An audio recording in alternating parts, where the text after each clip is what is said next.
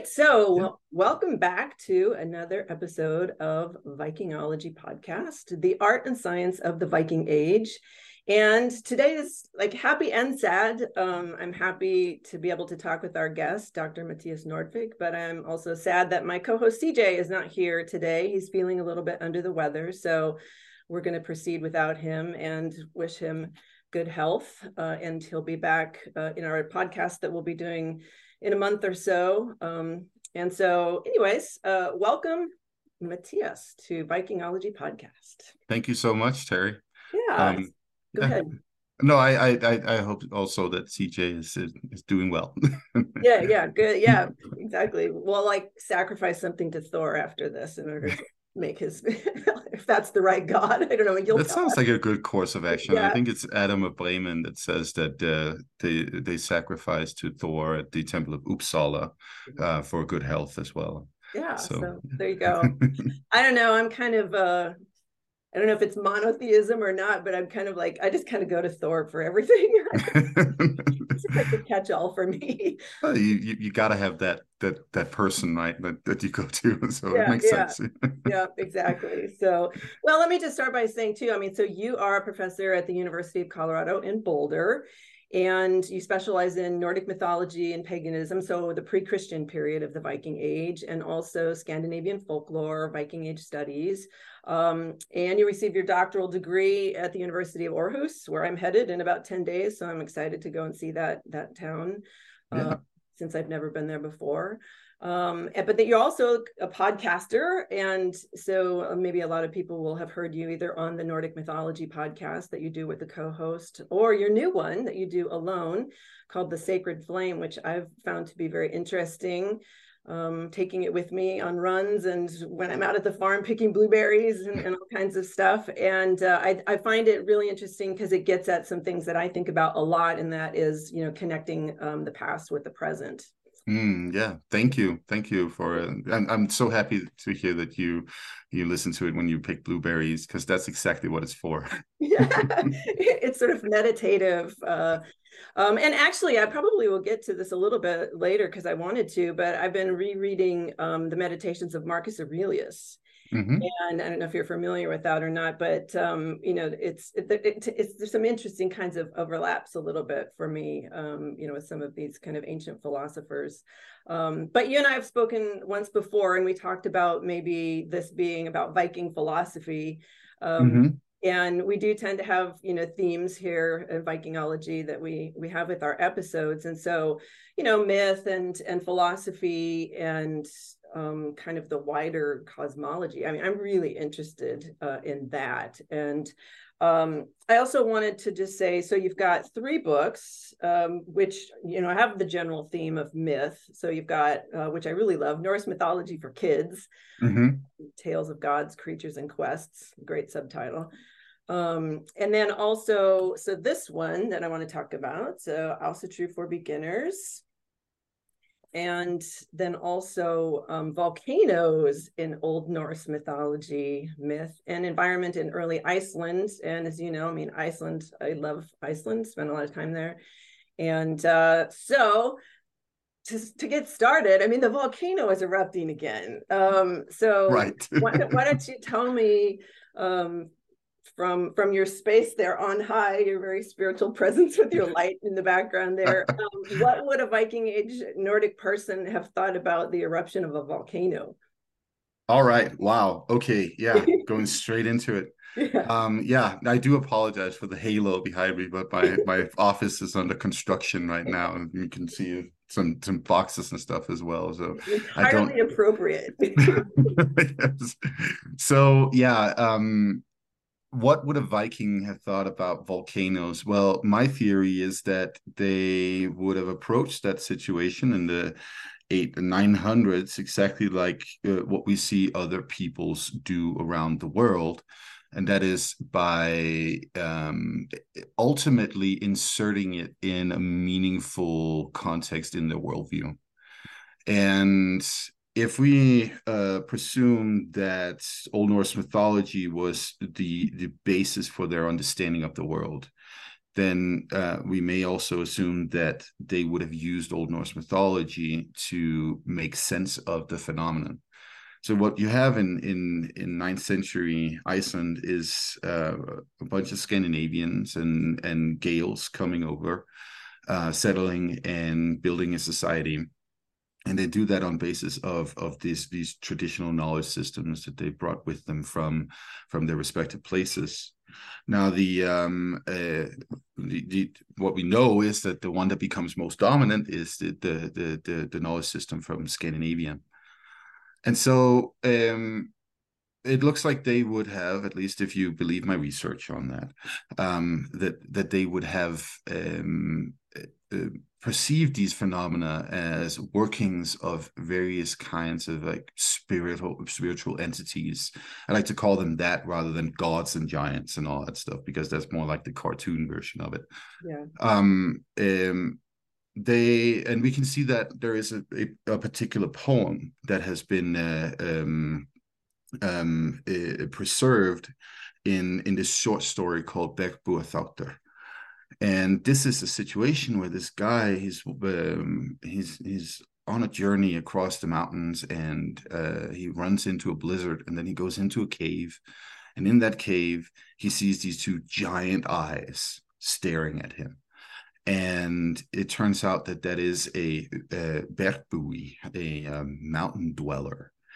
And then this bergbúi starts reciting this poem that is describing volcanic eruptions.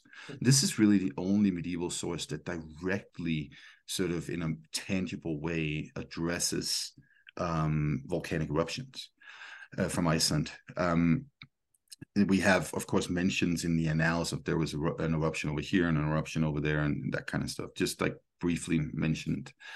And this has led a lot of scholars to assume that the Icelanders were sort of like shrug about volcanoes. It's like we're talking about the most geologically active place on the planet. Yeah. And all of these people living here, they were just like, nah, whatever. Some scholars have suggested that, it's only when Christianity comes around that they start getting quote unquote superstitious about it. And my answer to that is that no, that's definitely not the case. Christianity has a different idea about what volcanic activity is. This comes from Pope Gregory the Great, who writes about volcanic eruptions and geologic activity in context of Sicily, and ties it in with the fire and brimstone version of hell. And so this is adopted later on in medieval Iceland. But before that, it looks like what Icelanders did was that they looked at this stuff and then they were like, well, this is obviously the workings of the Jötnar, with the Æsir involved in some contexts. The poem itself mentions battles between Thor and different Jötnar. Odin is also involved. So what my suggestion is then that what happens is that we get these sort of like cluster motifs, ideas that are very similar to what we see on pretty much the rest of the planet. When it comes to this, we have giant beings, we have birds typically. Sometimes we also have various forms of snakes or large water dwelling animals of various kinds, that are the ones that are sort of the geologic activity is attributed to them. And boom, where do you get that? You get that in Völuspá, the description of Ragnarök. And you also have, of course, the fire giant Surtur, who comes out of the ground with a flaming sword. And what I try to do in context of all of this is to locate perhaps the origin of these narratives and motifs in context of actual historical eruptions. And what we have right around 930 is this massive eruption called Eldgjá that had hemispheric impact. We know that it disrupted farming in China and southwestern Asia. And if that is the case, if it did that, if Icelandic eruption did that, then it must have had a lot of impact on Iceland as well. And what is the comparable example? Well, that's Lakagiga in 1783 to 4, where we see a massive volcanic eruption that has impact on the European continent in terms of gases that kill a lot of people. It impacts the way that the sky looks. We have plenty of interesting descriptions of it from England, for instance, in the late 1700s. And of course, what it also does is that it impacts life directly in Iceland. We see in some counties close to the eruption, I think it's around 20 to 25% of the population die. Primarily because of fluoride contamination of the feed for the animals, so the sheep die. And we have this wonderful description, or wonderful, I don't know if it's wonderful, but it's an interesting description of it, at least, in the Eldrit, these narratives that are being written from, I think the oldest one is from the beginning of the 1600s. These are descriptions of volcanic eruptions in Iceland in this period. And it looks like those Eldrit are primarily being created because this is a way to get the attention of the Danish king far, far away, and essentially send him a list of damages and say, can we have compensation, please? Because a lot of them come with these lists of, we lost so and so much, and he does send compensation for this stuff. And so we have this description of the Lakagiga and eruption, and it's actually quite similar to some of the stuff that we see in earlier literature, where the lava flows are compared to rivers. The boulders that are coming in the lava flows are compared to whales, swimming in the fire rivers and such.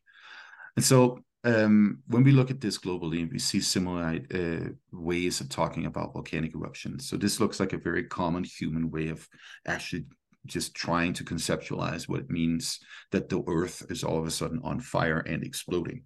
Yeah. So yeah, that's what I did there. Yeah.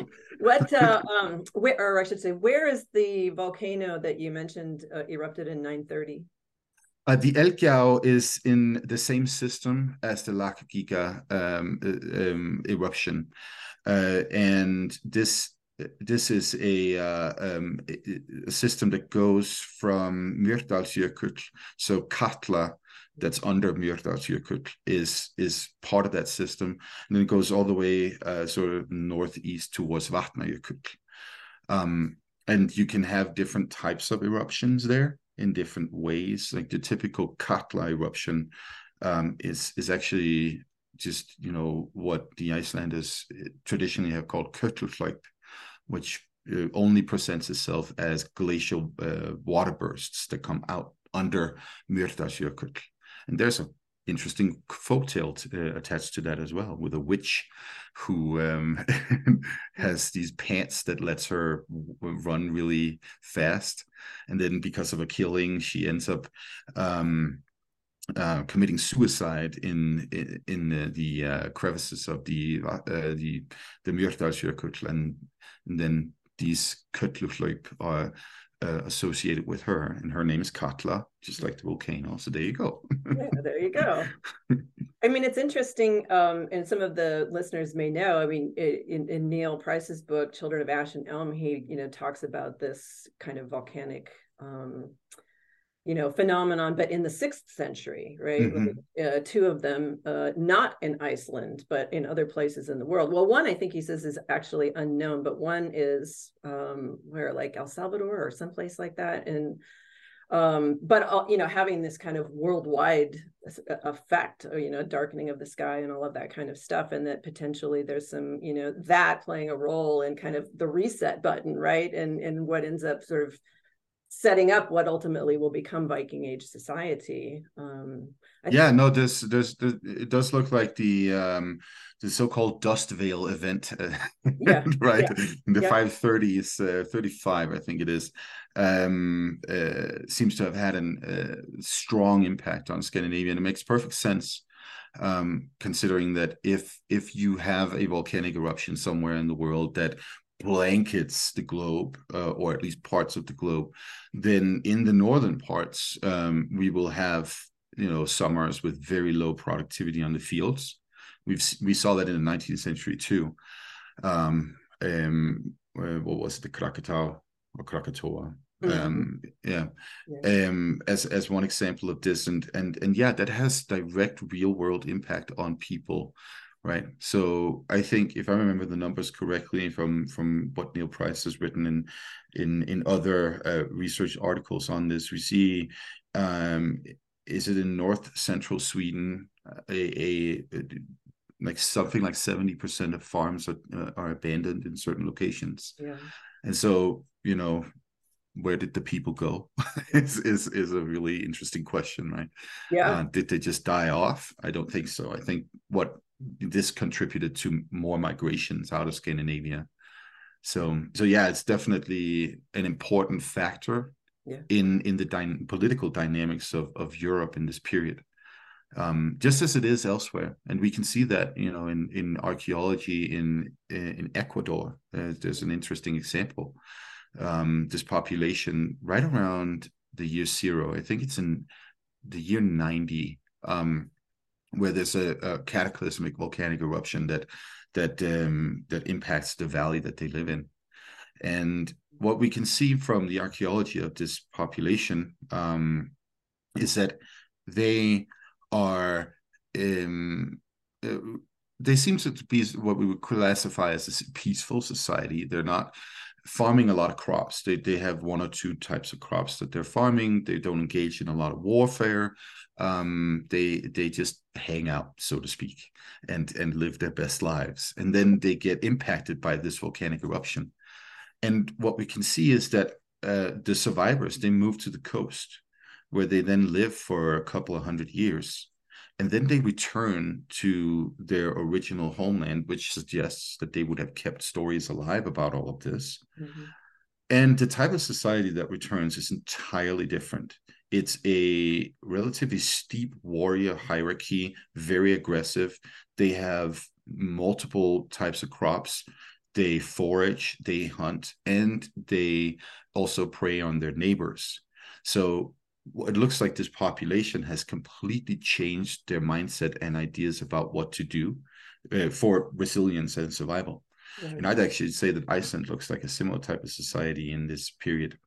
That's sort of like becomes worse and worse in the early period of Icelandic settlement, where you have these very aggressive landlords, essentially, who are competing with each other over resources. And it makes perfect sense, because Iceland is also, although Scandinavians, especially northern Scandinavians, would be well familiar with ways of farming in Arctic or subarctic conditions. Iceland is still different from Mm-hmm. Norway, Yeah, and the rest of Scandinavia. And so it looks like they become more and more aggressive over time, just basically hoarding resources. And this, turns into a very steep patriarchal warrior society that then, ultimately succumbs to itself, so to speak, in the 13th century, where their infighting and rivalries become a weakness to them. So the Norwegian king can swoop in and be like, now I'm king over the whole thing.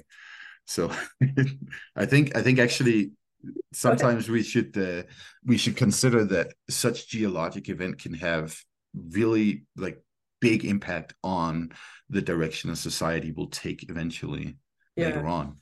yeah, because definitely I think Price, sets that up for those 6th century volcanoes, even though they aren't in Iceland, but it does affect things. And the reset button results in a similar phenomenon, this warrior kind of militarized society. Which I mean, I guess, yeah, I mean, it totally makes sense to me as far as if you're, you know, you go through something cataclysmic like that and you happen to be amongst the survivors, then it's pretty much Mad Max, you know, I mean, and everybody's just trying to survive. I mean, in an odd way, I mean, I can't relate to that, you know, warrior part of it, but I mean, here where I am in Portland, you know, I mean, I was a kid when Mount St. Helens erupted. And, Mm. you know, it's not very far from the Portland area. And on top of that, my mom had decided to take me and my sister to like a weekend little getaway in Vancouver, British Columbia. And we were like heading back, you know, south through the state of Washington. And then it's like the mushroom cloud is there. We're like, what the heck is going on here?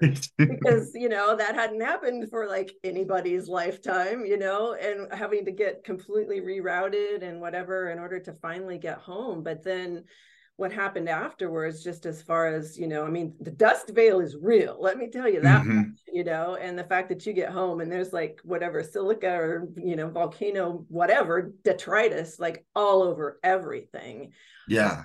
And, you know, people didn't understand. I mean, people were like wearing, you know, sort of rudimentary masks or this or that, but nobody really understood, you know, I mean, obviously scientifically we knew what was going on, but nobody had ever had to deal with it before. And so it was an interesting time.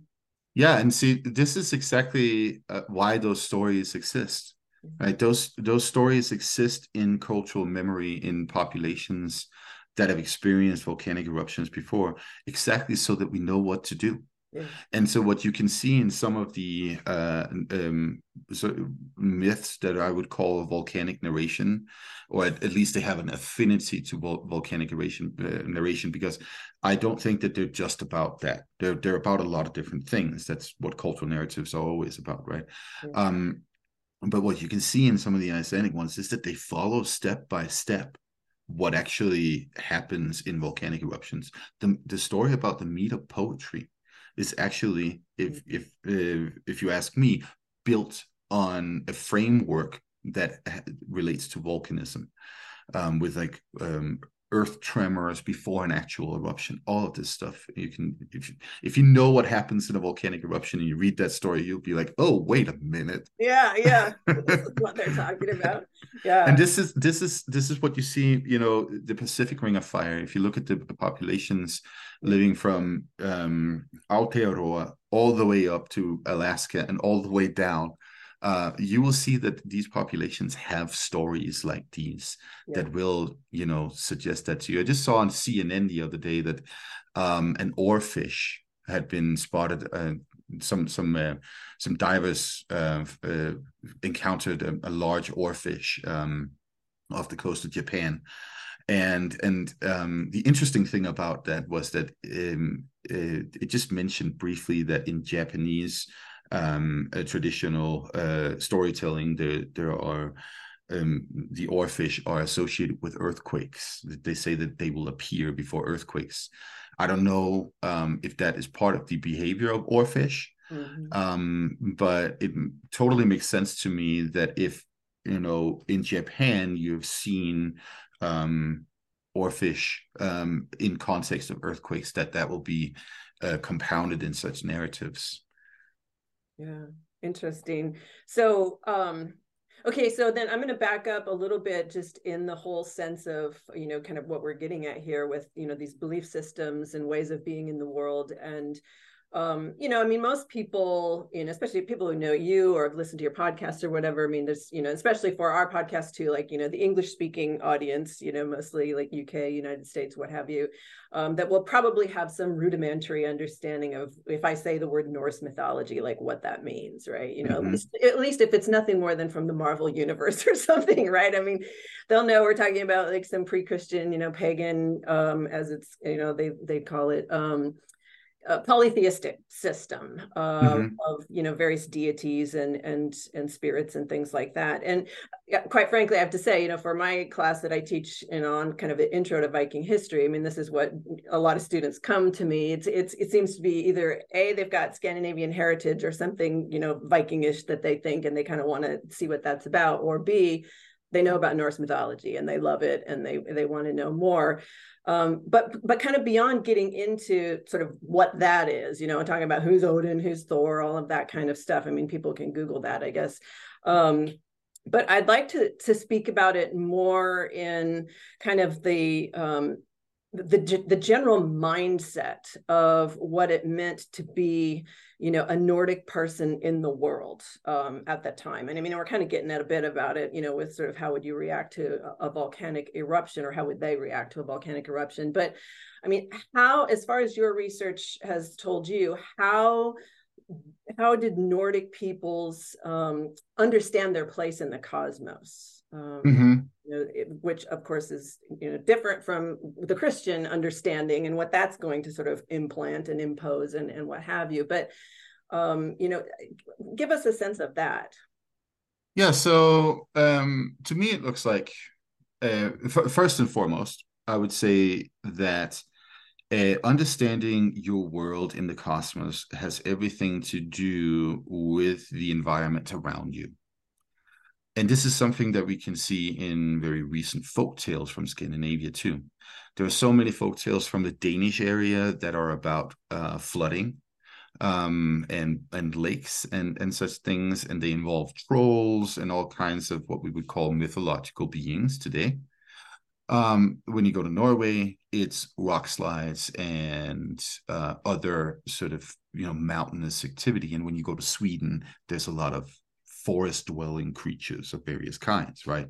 So that already there tells you that, you know, based on the Scandinavian environment, people have come up with ways of understanding what that environment is and what it does, and bringing in an element of presumed intention behind it, right? So when there's a rock slide, the intention is that there was, you know, there's a troll over there that had the intention to kill me, right? That's Yeah, what that yeah, is. yeah, yeah. So that means, of course, that these peoples, and this goes for, again, from all populations on the planet, in some distant past or not so distant past, they they have seen themselves and placed in the cosmos around with all of these other entities around them, acting and behaving from their own logic, right? And this is, I think this is really important, because when we talk about mythologies and religion, we think about it in terms of like belief in something. And I would say that this is not actually the same thing as belief. This is a sense of meaning making. Um, and that meaning making then may turn into attempts to communicate with these entities. And what that can then express itself as is ritual. And so I'm sure there's a bunch of scholars of religion that are like, you know, having spasms right now as I'm saying this, because what I'm then into their ears suggesting is that religion comes from nature, right? And human nature relationships. And that is only partially true, of course, because then you have other religions like Christianity that is, or at least becomes, a very urban religion. It has urban religious elements to begin with, but then later on becomes very urbanized, right? But you also see expressions of Christianity that are very similar to what I presume pre-Christian religion in Scandinavia was like. Again, Scandinavia is a great example, right? These folk tales, they exist alongside with Christianity. So that and what it looks like is that in medieval Scandinavia, Christianity is a very sort of, for lack of a better term, nature-centered type of religion to the general public. Um, so so what I would say is happening in that pre-Christian period is sort of an interplay between this what we would call biosacral type of religion, a religion that understands the world as imbued with different kinds of spirits, essentially, that we can communicate with, and we need to communicate with them because they're the ones that are in control over the growth of whatever we put in our fields and need to harvest to eat. They're the ones that are in control over the animals that are present around us that we can hunt, the fish in the water, and so on. So that's what we need to focus on.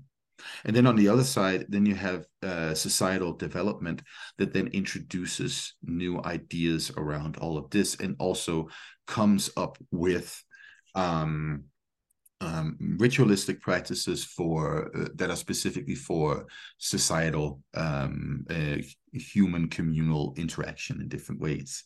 And this is where, for instance, we get all the nonsense about Valhalla and Odin as some kind of like warrior king and all that stuff. That's because, you know, in the 500s, possibly influenced by the upheavals of that Dust Veil event, by the way, we get little landed rulers, landed kings of some kind. What we see is also that, you know, these central sites become more and more popular.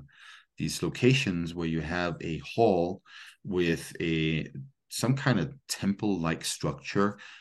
Scandinavian archaeologists like to call it cult houses to avoid the term temple. To I don't say think. off. Yeah, that's sort of like the cult house is sort of the Scandinavian attempt to translate Hov. And I think we're just playing word games with all of that. They're temples. Yeah. We have temple structures. They're just not temples in the sense of like those, you know, cool Roman temples and all that stuff, right? Um, and so it's like you have this little ruler that creates that little space that also has economy attached to it. There's usually seasonal markets, industry in terms of smithies and other, you know, production of textiles and so on, right in one single location.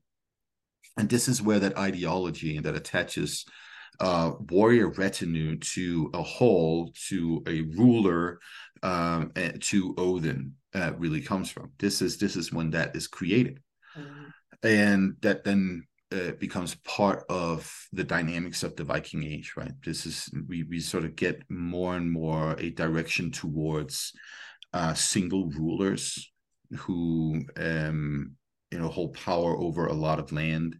This is, of course, also helped by Frankish feudalism that starts permeating the north in this period as well. There's the establishment of hunting parks, for instance, in the 7th century, I think it is in southern Scandinavia, which suggests that the elite is monopolizing hunting, just like they're doing in the Frankish Empire. Yeah. And what is monopolizing hunting? Well, it is basically to tell everybody else that they can't hunt. What does that mean? Well, it's an enclosure of resources that you're essentially taking these resources away from the general public and saying this is your privilege to do that. And that, of course, then also means that the general public will then have to rely on whatever they can grow in their fields and barter and buy, right?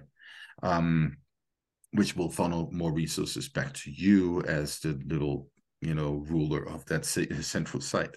Yeah. So you have like these two different developments, right? This communication with the natural world around us, and then the communication between social institutions, essentially.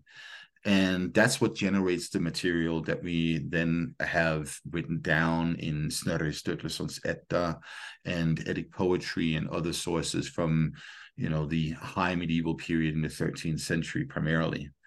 And what that is, I would say, is one, primarily whatever the elite could gather of material that was still circulating, right? Skaldic poetry about kings and heroes, a few about gods, Eddic poetry that has been used for entertainment, whatever folk tales and stories that Snorri Sturluson heard or read in the learning center at Otti, where he grew up, right? Mm-hmm. So what we really have is the watered down version of everything. We don't have that awesome access that we could have had to the minds of everyday people in the 800s. We have um we have sort of the faint ghost of that, unfortunately. Yeah, this is the thing that Price does refer to as the Viking mind, that he tries to get at. And I know one of the things that I've found interesting that I mean, and it's so simple, but the way he phrases it in one of his, I can't even remember which one, but I mean, like you were saying earlier, I mean, this isn't a belief system. This is a way of knowing. It's like these people didn't believe these things; they knew them, right? Mm-hmm. To me, it's just so interesting, and I think you and I've talked about this before. This way of actually being in the world and living in the world in ways that I think in the post-industrial, like we're like sort of trying in fits and starts in various ways to kind of get back to that. But I think it's very difficult because we don't have that same sense of feeling. And not only, sort of the post-industrial world, but also, of course, when Christianity does affect things as far as this imposition of an idea that suggests somehow human beings are like above or separate, because then that means they can exert dominance and control and sort of bend nature to its will, which, how are we doing on that? not, Right. not Good luck, very. guys. Yeah, exactly. But it is interesting to me, as I mentioned before, about like looking again at the Meditations of Marcus Aurelius, and he actually, I marked this out. I totally was thinking about you because there's this one passage where he says, you must always keep this in mind. What is the nature of the whole with a capital W, right? What is my nature, and how is my nature related to that greater nature with a capital N? Also, that nobody can hinder you from constantly doing and saying what is in keeping with nature, capital N, of which you are a part. And when you look at the glossary in this particular compilation or translation, they say, well, what he means by nature is like what you just said. It's like that which makes things grow and Mm-hmm. essentially sustains life. And it's kind of like we are part of this. And yet we're sort of having to relearn that, Mm-hmm. which is, sort of, I guess, can be seen as positive in that we are taking steps, at least in some ways, to do that. But in other ways, it's kind of sad, isn't it, that we forgot this very sort of fundamental thing that, this animist part about, at least for me, in the way I see it, that, I mean, everything is alive and deserves that sort of respect as a living being, whether it's a rock or a river or, a bird or whatever. Um, Mm-hmm. and so, yeah. Yeah, no, I mean, so Stoic philosophy, I would say in many ways, is the Greco-Roman attempt to keep a type of animism alive in their societies, and it seems like they were actually for a long time quite successful in doing that. I mean, Marcus Aurelius, the philosopher emperor, is an example of that, right? The person that we in his time in the Roman society we may assume was probably most detached from natural processes, right? He's Yes, the one right. who's got most resources coming to him and doesn't have to do anything for it. Hence the It's, meditations, though. He's struggling with that. You can clearly tell. yeah, Yeah. absolutely, right? But see, he understood this. He knew, right? Um, in Scandinavian scholarship, we tend to say that Christianity was the biggest, or yeah, I would say, at least traditionally, we've seen scholars saying was the biggest break with tradition in Scandinavia. Christianity caused the most changes, and I would say that that is not the case. What really caused the most changes, and that doesn't go for that's not exclusive to Nordic societies. It's a global phenomenon. Is the Industrial Revolution. That is the biggest break humanity has ever had with traditional ways of living compared to whatever else came after.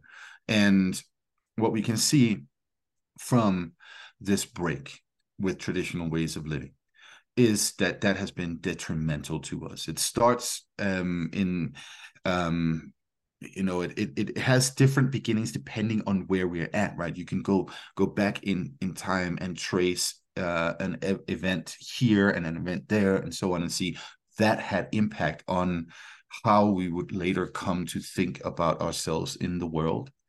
The dismantlement of the enclosures in England is an important historical moment for all of this.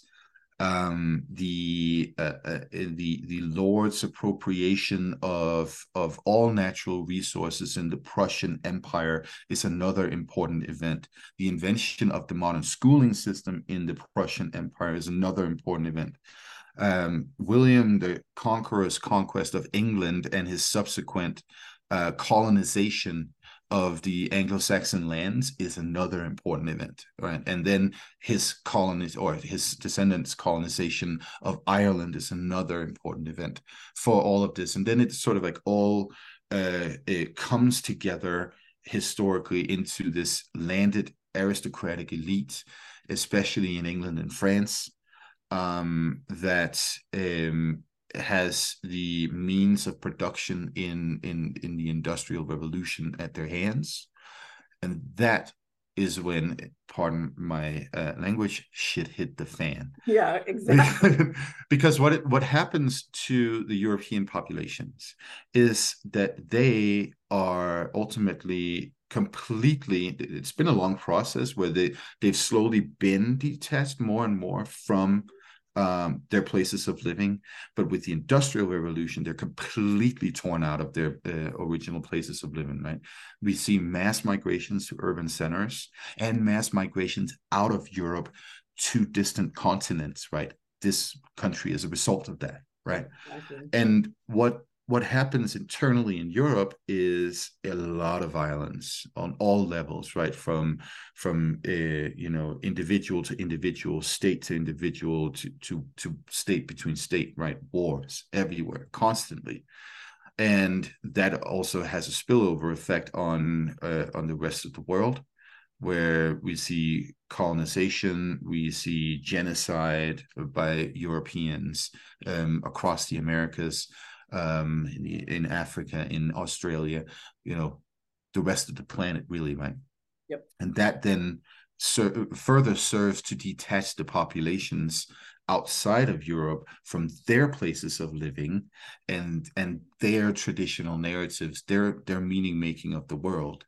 And then eventually we end up in this weird system that we live in today, where more and more and more of us are detached, and we have this category for people that are presumed to not be detached. That's indigenous peoples, right? That then are fighting to hold on to their land. And one of the things that you can see is that the highest rate of biodiversity is on indigenous hands today. Like the areas in the world that are governed by indigenous peoples are the areas in the world that are best off, and the rest of us are destroying whatever we have left. Yeah. So yeah. Yeah. Well, yeah. I mean, this is a preaching to the choir moment, because I actually, in my teaching career, I've had, periodically to teach, sections of, what was kind of the old Western Civ sort of thing. Essentially, it was European history from the 18th to the 20th century. And I like day one, I'm telling myself, okay, I'm a medievalist historian by training. There's a reason for that. I think the Industrial Revolution is the worst catastrophe that ever happened to humans in all of its history, and potentially with the exception maybe of modern medicine on some level, just, in that, life extension a little bit, or a little bit better health potential. I'll trade this for the Middle Ages any day. I know, obviously, I know that's quite a general sort of weird statement to some people, but I mean, because of what you're talking about, it's just like, I think the 19th century is just like the worst century in all of human history. I would not have wanted to be alive there. But to me, as a historian, and you see this, when you have the long view, it's like, that is a hard pendulum swing to, it's like, centuries upon centuries of people who basically, unless you were, rich, are the vast majority of the people are subsistence living, right? And you're just trying to get by. And so maybe you can't on some level blame them for, you get to this point where they're like, oh, and we can do this and we can do that, and yay, and then just push it so far without any maybe blatant disregard for some of them, but just complete ignorance, quite frankly, for Mhm. many of them. They don't know, right, what it is that they're getting into when they're pushing the pendulum to these extents. And now we're living in the time where that is becoming glaringly apparent, uh, Right. Yeah. in lots of ways. So And I would say that, the reason that they went in that direction back then is because they lost their elders. They lost their elders long, long before. If you go to indigenous cultures and you see the workings of their elders, they will not necessarily just adopt any new technology or whatever else comes to them. There will be many different, deliberations usually in such cultures. Is this good for us? Is this meaningful? Why do we need it? All of that yeah, kind of stuff, right? Whereas, today we just have like this slap happy idea about any new technology that's presented to us. It's like, oh, this is a good thing. It's like, why would it be a good thing? um like, yeah, that's how our societies have changed. And this is probably, I would say, also why um so many indigenous peoples here in North America refer to us white people as, the younger people, right? right, Those who didn't grow right, up. And I also, I want to stress too that, this is, when I'm saying these things, I'm not saying, oh well, you're a white American, you descend from settlers and colonizers, so you're a bad person or anything like that. I don't agree with that way of looking at people. Because what we need to understand that this is a process that is out of people's control as well. Like, there's those people in the 19th century, as you just pointed out, right? Like, they subsistence living, and actually in very poor conditions because they were constantly being exploited by the elite classes, right? They were looking for ways to actually just survive. And one of the ways, look at Ireland, was to leave Ireland for North America, right? And right. you see the same thing with Scandinavians. There are millions of Norwegians and Swedes in particular who are leaving. Well, why? Well, it's because farming sucks Yeah, in Norway yeah, and right, Sweden at that time. yeah, And you have these oppressive systems too, yeah, with a landed elite. Of course, it's like in the 19th century, it's becoming less so oppressive, but it's still quite oppressive. yeah, The same is the case for Denmark, although it looks like we have fewer people leaving Denmark for North America. I think that might also come down to the Dano-German wars in this period that leave more and more land in German hands. So migrants are counted as Germans rather than Danes. yeah, So it might actually be similar numbers from Denmark, from the old Danish territory at least. yeah. So ultimately, what we're seeing is, of course, that people who live in under those conditions, they will look for new opportunity, right? Then opportunity becomes an ideology, and boom, you have modern America. Yeah, Right? although I have to say, when I'm teaching my Viking class, I'll say, like, those people were opportunistic in the extreme, in my estimation, as well. But it's for a different reason, I think. Well, no, actually, no, it's not. It's a different context, but the reason is the same. They're like trying to better their conditions, whatever that means. So I mean, opportunism, I think, is just part of being human, quite frankly. But Yeah, I mean, there with that period from the 500s up to the maybe like 1100s. yeah, What you see in Scandinavia, similar dynamics as the ones that you see in Europe broadly, in the 19th, 20th, and early 20th century. Um, you have power hoarding by elites in Scandinavia from the 500s and onwards. right, This is what we then call the emergence of the Scandinavian nations, whatever that means. yeah, I'd like to call them polities instead, because yeah, I do too. Yeah, we don't have coherent populations like that, yeah, as right, in the same way as we do in the 19th century, when the nations are actually invented, right? right, Um, you and this is what is also expressed in the saga literature, right?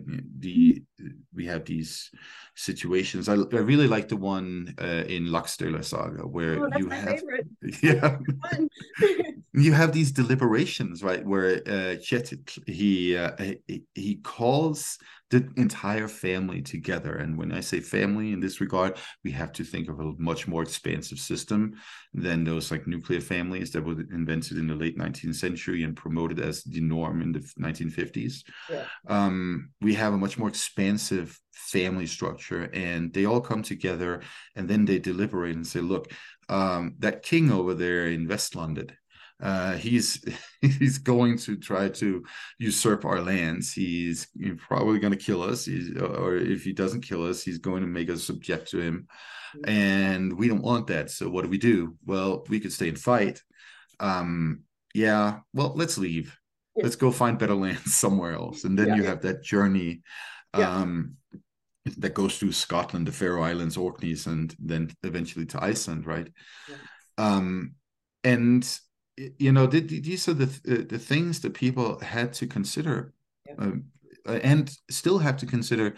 As soon as you have a society that goes towards dictatorship rather than pluralism, right? These are like the two extremes in that sense, right? right. Then you will have people who have to ask themselves, well, do I want to stay in this, or do I want to go somewhere else that seems better, right? Yeah, And that seems to have been a dynamic in Scandinavia in the Viking Age. I mean, why are there so many place names in yeah, the Danelaw yeah, that come from Scandinavia? It's probably because England was also receiving a lot of Scandinavians that were tired of whatever was happening in Scandinavia yeah, in this period. yeah. Yeah, So I mean, so it's an eternal human story, quite frankly. yeah, Just the irony of it all is, of course, that in Scandinavia, we herald this period as like the period where our states became states and all of that stuff. And in Denmark, we can count our royal lineage all the way back to Harold Bluetooth. And it's like, is that a good thing? It doesn't seem like it to me. okay, so wait, okay, so yeah, that reminds me then of something that like you just said that I wanted to circle back to, and that was the thing about elders.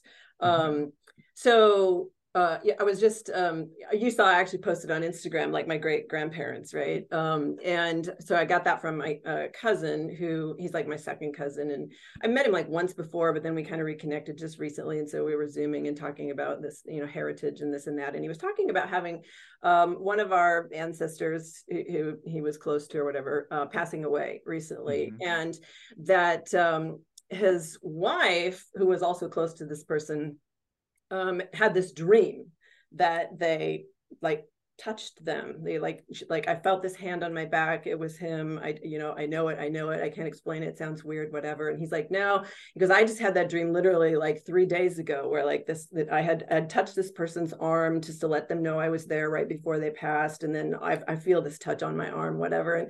And he's like, isn't that weird? And I said, from my understanding of it, that's a very, sort of Nordic way of thinking about it in the pre-Christian period, again, that we're talking about, is this idea of, sort of whatever it is that you want to call it that separates the living from the dead, that it's way more porous in that Mm-hmm. period of time, and that, that there is, ancestor worship to a degree or whatever, but that those people may have passed, but they never really leave, right? And like Mm-hmm. my Icelandic friends, right? Like the fylkja, sort of the thing that inhabits you that can also be so it's somewhat related to the previous generations and stuff.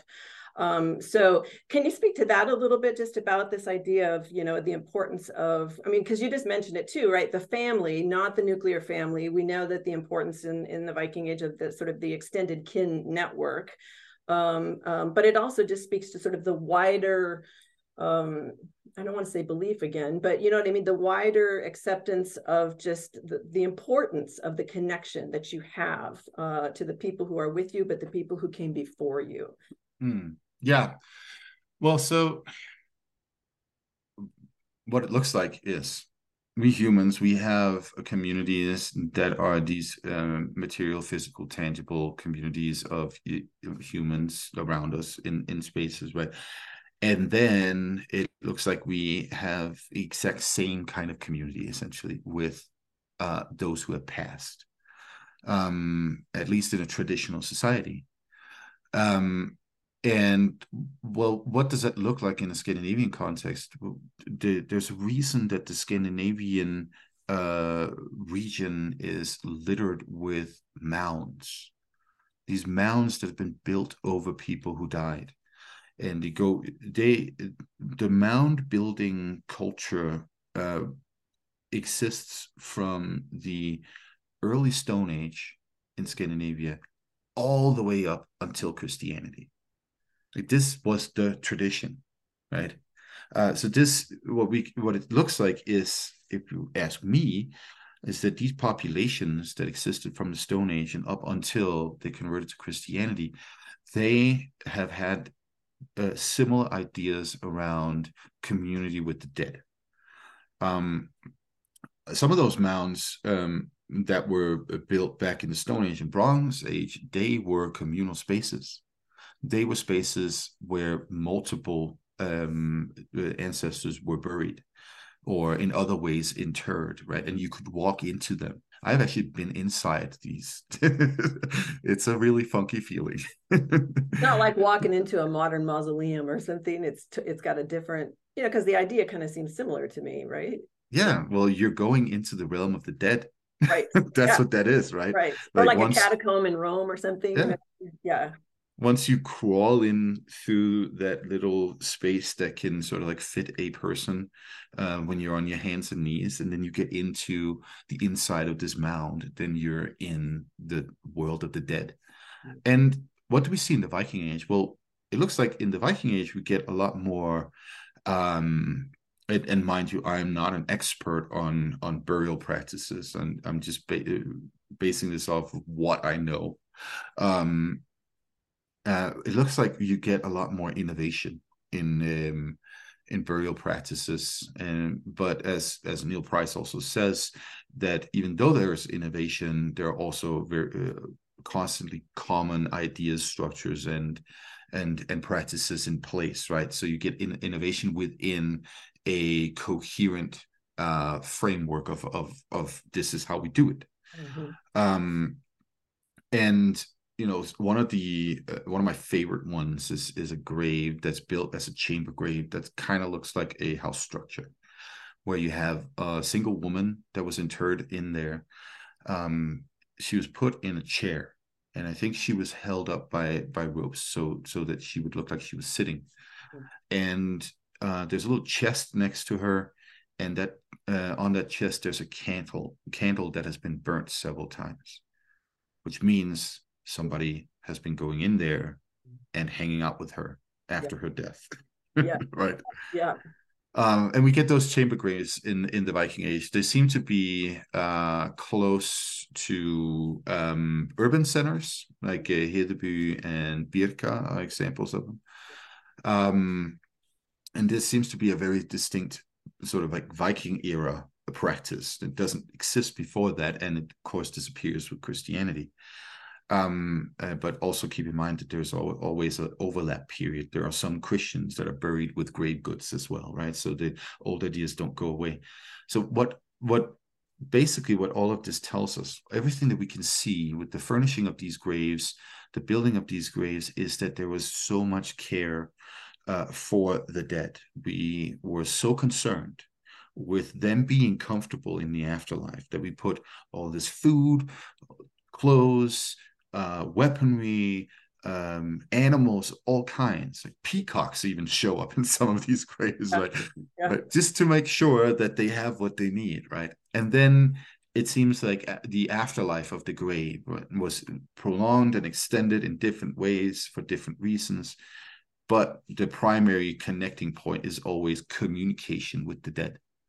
And so this you can see in the folklore as well later on that these ideas, they stay with us in different ways.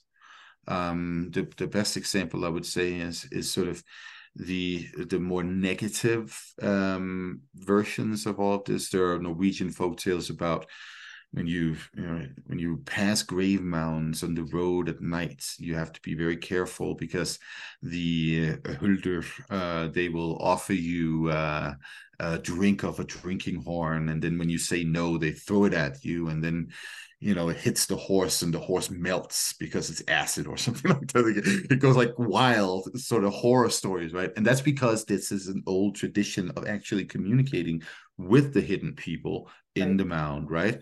That we're then trying to undermine in this 19th century era or 18th century era, where we want to get rid of all of that quote unquote superstition, right? Right. And that's also why you have folk tales about being invaded on Christmas Eve by the trolls, right? And they come and they hold a big party in your house and trash everything. And again, like the old story, I'm sure, was that all your ancestors would come to you on Christmas Eve and you would have a really nice time, right? And so now we have the inverse situation because we want to keep the dead dead, right? Yeah. And you have old traditions too of setting up a table, even making a bed for the toonkat, right? The farm man, essentially. Again, that's an ancestor who's supposed to come in and be part of your celebration of Christmas Eve. So yeah, they were always there. They are always there. They're always walking with you in this Scandinavian way of thinking, the traditional Scandinavian way of thinking. Right. And again, it's only once industrialization rolls around that we stop believing in that. Yeah. Okay. So so this is now getting me a couple different things here, especially with relationship to your book about Ausatru. So Ausatru, I'll have you explain a little bit about what that is here in a second, because it's kind of a modern interpretation, a way of bringing back some of the old ways. But I'm also interested in the idea of when we talk about these old traditional modes of being and what potential benefits those can have for us now, or needing to bring them back because we've lost something that sort of is essential to what it means to be human, at least in my estimation. But as a historian, I also sort of like to think about the idea of this running, when does it run a risk of like, okay, we have to preserve tradition, and it was too bad we got rid of the old way. I don't know why I'm going like this. I always talk with my hands, like that's the past, this is the future. Right. But the fact that we look at it and I mean, people throughout time have done this sort of like, rose-colored glasses, the golden ages in the past kind of thing, and lamenting what we've lost and why don't we do that anymore. And so I always sort of like to think as time and history in the human experience sort of flows like a river, or at least that's how I kind of envision it in my mind, it's always moving and it's sort of organic. And like, what is this impulse to kind of stop time at a certain point and think, yeah, that's when it was good and that's what we should do again. And so with the idea of Ausatru and kind of trying to sort of bring some of this back or re-inhabit that space again, do you think about that? Do you think about it in terms of, running the risk of like, the modern world just sucks. Let's just go ahead and go back to that because that was really great. Because obviously, if you look at it, with a real sort of, microscopic lens, I mean, you're going to see some, like you said before, excuse the language, some shitty things that were part of that way of being as well, right? I mean, nothing is all good or all bad. So Ausatru, and then how do you avoid sort of this golden age kind of thinking about tradition? Yes. Well, let me start with this golden age way of thinking about the past. So personally, the way that I avoid it is, and I hope I don't offend anybody by saying this, but I think nostalgia and sentimentalism are pathetic sentiments. Honestly, that's my personal opinion. Others may have a different idea about it. And why do I do that? Well, that's because I know it's just a mirage. and this hankering for a past era, longing for something that once was, that I want to bring back. Well, one, you can never do that. You can Right. never bring the past back. Not even the 1950s can come back in today. That's not how it is. Right. So what you're always going to be doing is you're going to be reenacting or recreating a period in the present, right? And that means that you're doing that on the premise of the present, which means it's never going to be that. Right. Like it's a philosophically impossible to do, right? Right. Or it's an improbability. So that means, first of all, that we should always, in my opinion, comport ourselves as if we're living in the present. Now, but when it then comes to building a way of thinking uh, today in the present around cultural material that existed in the past, well, what we need to do is we need to find the connecting point, right? We are reestablishing, retying a thread to the past because the past has good things. And we're looking at those good things, and then we are trying to manifest them in our present, essentially, right?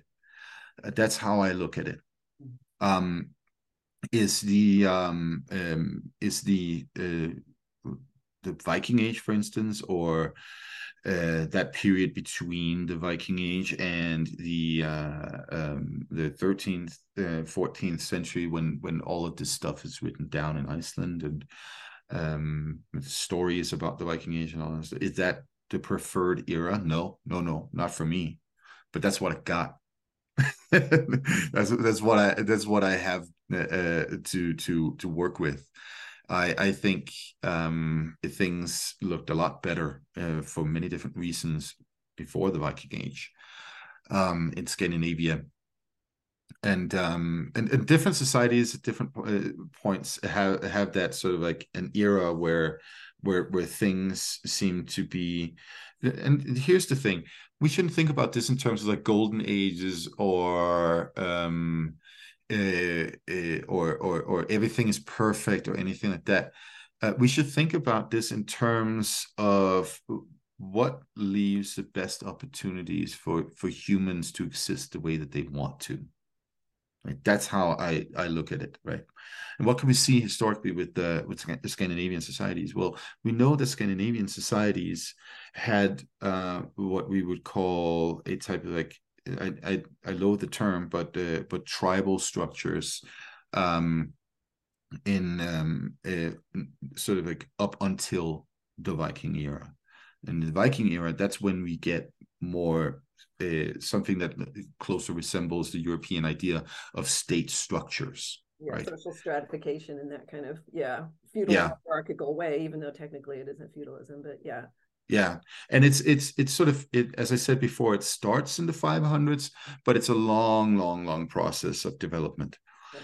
And if you look historically at different societies, you can see many different developments. Go to south of the American border and look at the types of societies that existed pre-Spanish conquest and also during the Spanish conquest, which did take a while. You find everything from stratified hierarchical societies like the Aztecs to what looks like republics. I think it's Tlaxcala that was a type of republic, for instance. And go to the Mayan cities on the Yucatan, and what do you see there? You see pluralistic type societies where, for instance, women have a very dominant role. You can even sort of like trace. Like, I mean, it's fascinating to actually look at the history of Yucatan, because what you have is, I mean, that the colonization doesn't even seem to succeed until very recently, if it even has, like, you know, with a lot of the indigenous communities there.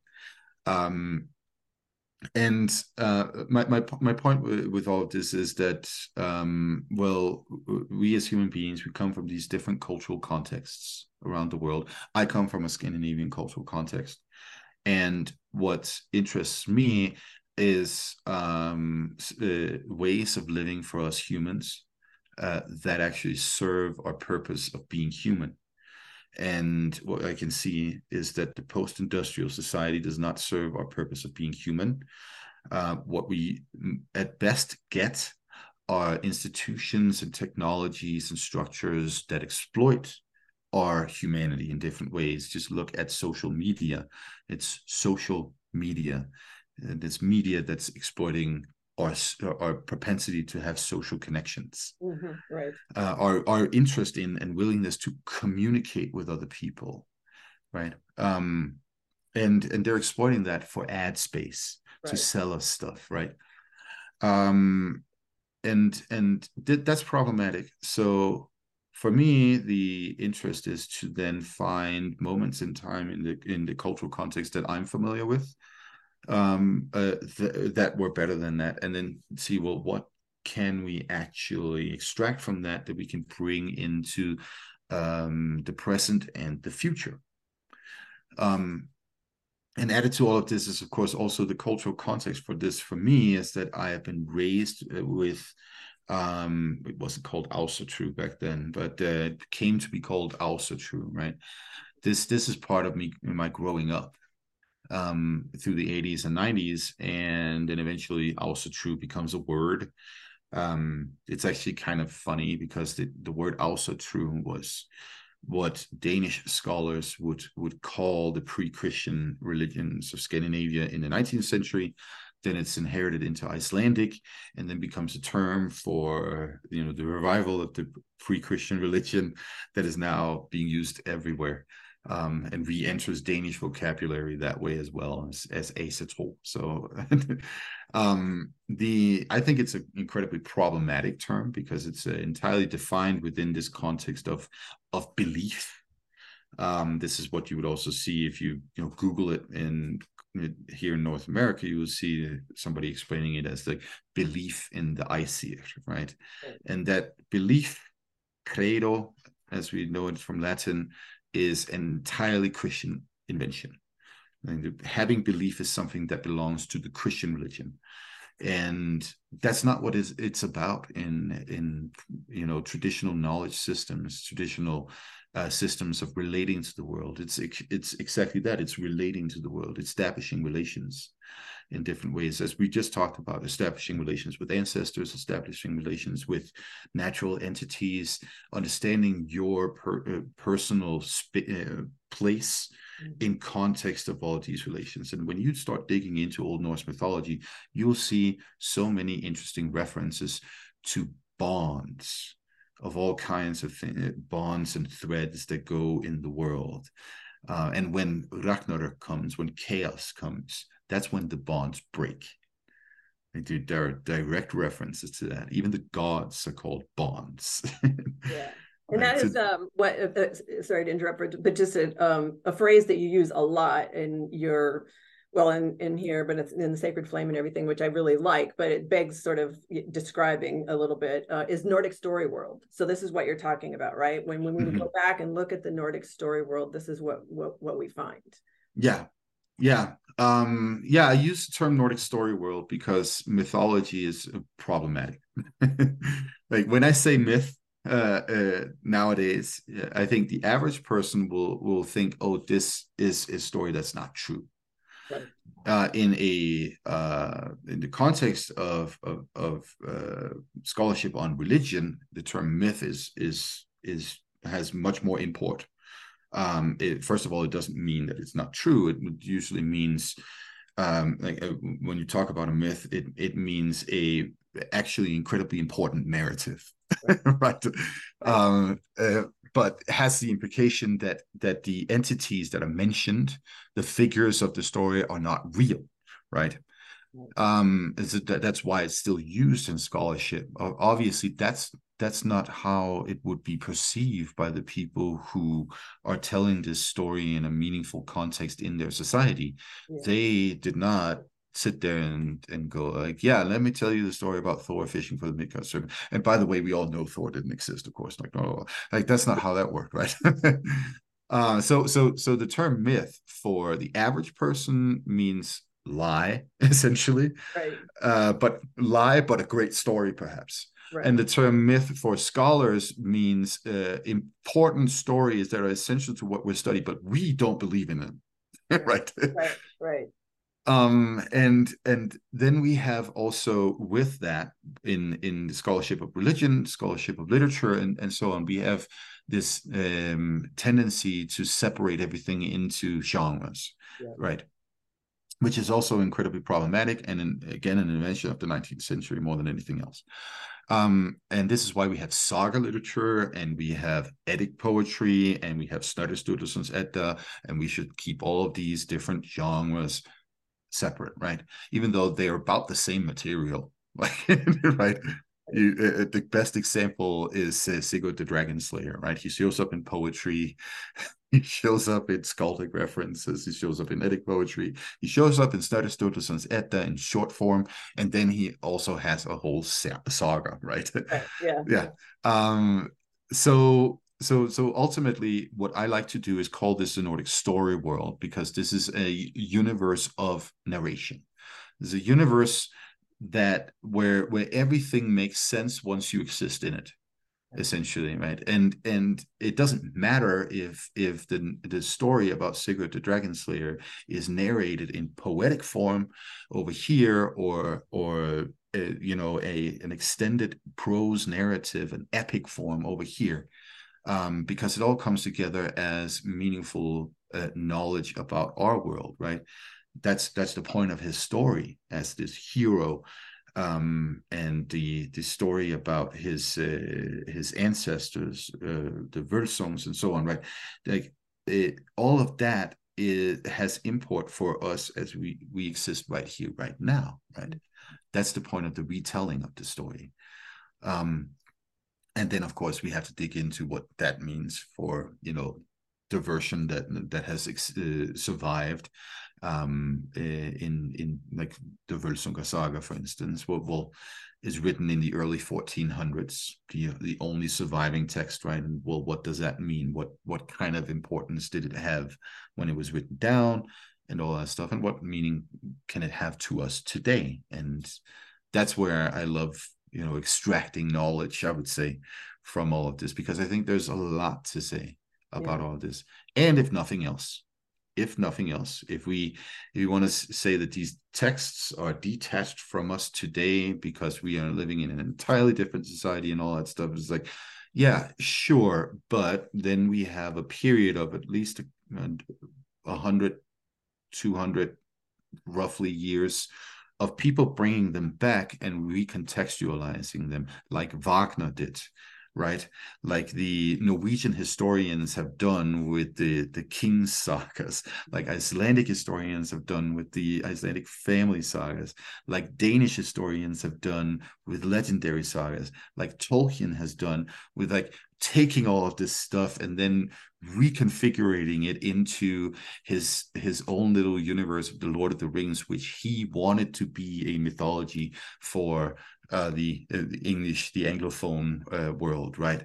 So yeah, it's, I mean, even if we want to sort of like put that distance between us now and that material, and for instance in a scholarly sense, we can't ignore the fact that this material has circulated in our populations in a very meaningful way for the last 200 years. So Yeah. yeah. Or even some of the older stuff we were just talking about, right? With even Aurelius or others, Mm-hmm. throughout time. I mean, it's part of expressing, documenting, whatever word you want to use, but the human experience. And there is, I mean, and this is I don't know if it's not, I guess debate maybe is the right word, in the historian community about about context, because I'm always on, and people who've listened to this podcast know before, like I'm on about historical context does matter. I mean, we don't live 1,000 years ago, but then there's, so there's the recognition of that. But then on the other side of it, it's like, yeah, but we're all still human beings. And at the core somewhere, there's got to be an understanding of, experience of what it means to be a human being in the world, that we can latch onto, right? And still relate to in some ways. So, I mean, I think your book is great. I mean, I highly recommend it to people. I mean, you can read it in an afternoon, and I hope you don't take this wrong, but I mean, there's this whole series of like, fill in the blank subject for dummies, right? So, and that also true for beginners, right? But I mean, it is kind of like that too, because it's a very good basic description of what this is, where it comes from, and then how these things can still be relatable and applied in our modern context. But also, I think importantly, and this is a good thing about your Sacred Flame podcast as well, it's like why it's important to be to do this, because well, actually, to quote you to you, he said the 21st century is certainly a period of revival of ancient spiritualities across the world. And yeah, right. I mean, there's got to be a reason for that. I think if you're alive, and particularly in the Western world, but of course, if you're in the Western world, what we do has a ripple effect everybody else practically. It's kind of like there is a feeling, at least for me, of an emptiness or a something that is a hole that is needing to be filled. And I think the forgetting of the past, full scale, like we think we need to do on some level. And I think this is also talking about the postmodern or the post-industrial. I mean, the Enlightenment and what created that whole period of time, and this idea about progress and everything for progress and everything for the future. And like you say, new technology, always by default good, like we're marching forward into this golden age rather than looking back at a golden age, because that's a dumb thing to do. And it's kind of like, that's just so baby with the bathwater kind of thinking in my mind. It's like there's usefulness in all of it. You just have to sort of figure out where that is and begin to apply it. And so I don't know. I mean, I can Yeah, remember. no, if I can attach a comment to that, I would say that it's actually incredibly important to remember the past. And we are seeing very real examples of this right now in the tech industry. For instance, self-driving cars. What problem do we have with self-driving cars? Well, we have the fact that, this technology isn't perfect. We don't know if it's ever going to be perfect. And there's so many variables involved in a car driving down the road, right?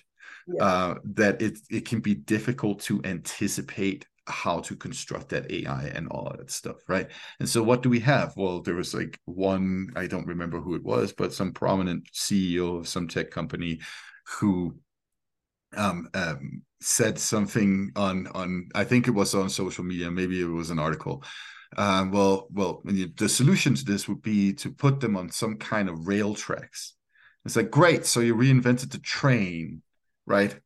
This is an example of loss of historical knowledge. Right. Yeah. Like the what was it, Elon Musk that was like, oh yeah, let's create some kind of Boring. like what? Called the Boring Company. Let's put tracks and go underground. It's like, yeah, that's called the metro in Paris. Yes, exactly, right.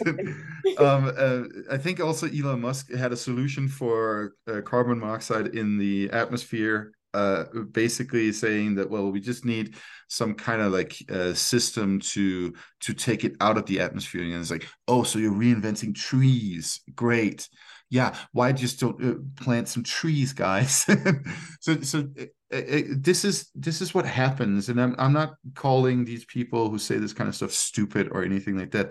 This is what happens when you are too insular in your thinking, and you don't first of all have permeable boundaries to the rest of the community around you, and also to the past, to your ancestors who rode trains, Right. right? because if you had that, then you would already know that this is a great solution to have trains rather than cars. But you would miss the opportunity to think, man, I'm so smart. I'm inventing. Right. Yes, um, exactly, and that's I guess the problem of the modern ideology of the individual, right? The individualism. Luckily for us, we get to keep reinventing the wheel, and we're great at it. Right. Well, okay, so I mean, I want to be respectful of your time. We've gone on for like an hour and a half here, but I mean, I have just like one kind of final sort of thought experiment, and I know we've kind of gotten at bits and pieces of it all over the place, but if you could sort of, encapsulate it down into a few sentences, like if a Nordic person from the year 800 got into a time machine and then landed in, Denver or Boulder or Portland or New York or whatever, and spend a little bit of time, what do you think they would notice about how the way we inhabit the world?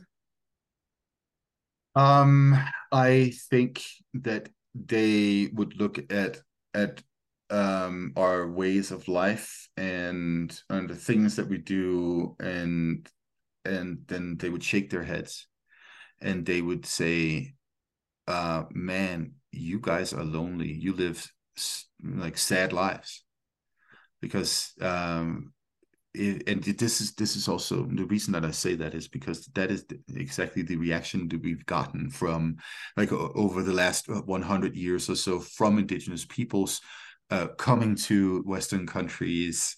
What was it? There was a someone from a indigenous population in the Amazons, a leader of some kind. It's a vague memory who came to London and saw how people lived there and was like, how can I help these these homeless people? What can we do? Like this person was like obviously very strongly emotionally affected about by the way that people live there, right? Looking at this, saying this is not right, right? Having very little experience with urbanized societies of this kind prior to them coming to London. And this is so I would assume that people living in the 800s in Scandinavia would have similar experiences because they lived in similar ways Yeah. as many indigenous populations still do today, or are trying to keep up doing, Yeah. right? Because keep in mind that our types of societies, the ones that we live in now, they're encroaching upon them and undermining their ways of life, right? So yeah, I think a ninth century Scandinavian coming to Western, what's it doesn't even have to be here in the US. It could also be in Scandinavia. Yeah. They would get depressed, Yeah. essentially, and say, "You guys need to do better," or "How can I help you?" Or they'd say, "Where's that time machine? I want to go back to the Exactly. ninth century." Oh, well, I hate to end it on such a sad note, but I guess we got work to do. And I mean, thank you so much for what you do. I mean, I've really enjoyed my conversations with you and reading your writings and also listening to your podcast. And I do think that, I mean, the first thing, in order to try to fix a problem is awareness of the problem. And I mean, I think you're definitely, helping people to do that, and also, postulating some of these ways that we can learn from the past in order to help make a better future. Thank you. Yeah, no, I just hope to give people, especially with the Sacred Flame podcast, some tools essentially. That's what it's about, giving people tools in their minds to navigate their world. Good. Yeah. Okay. And I'll put links to all of it in the notes for the podcast, and so people can check it out. And yeah. So Awesome. Thank you anyway, so much. yeah. Thank you. So yeah. Until next time, I guess it would be great to continue the conversation at some point, I think. I would be happy to. Thank you for inviting me on the podcast. Wow. You're welcome. Okay. Have a great day. Thank you. You too.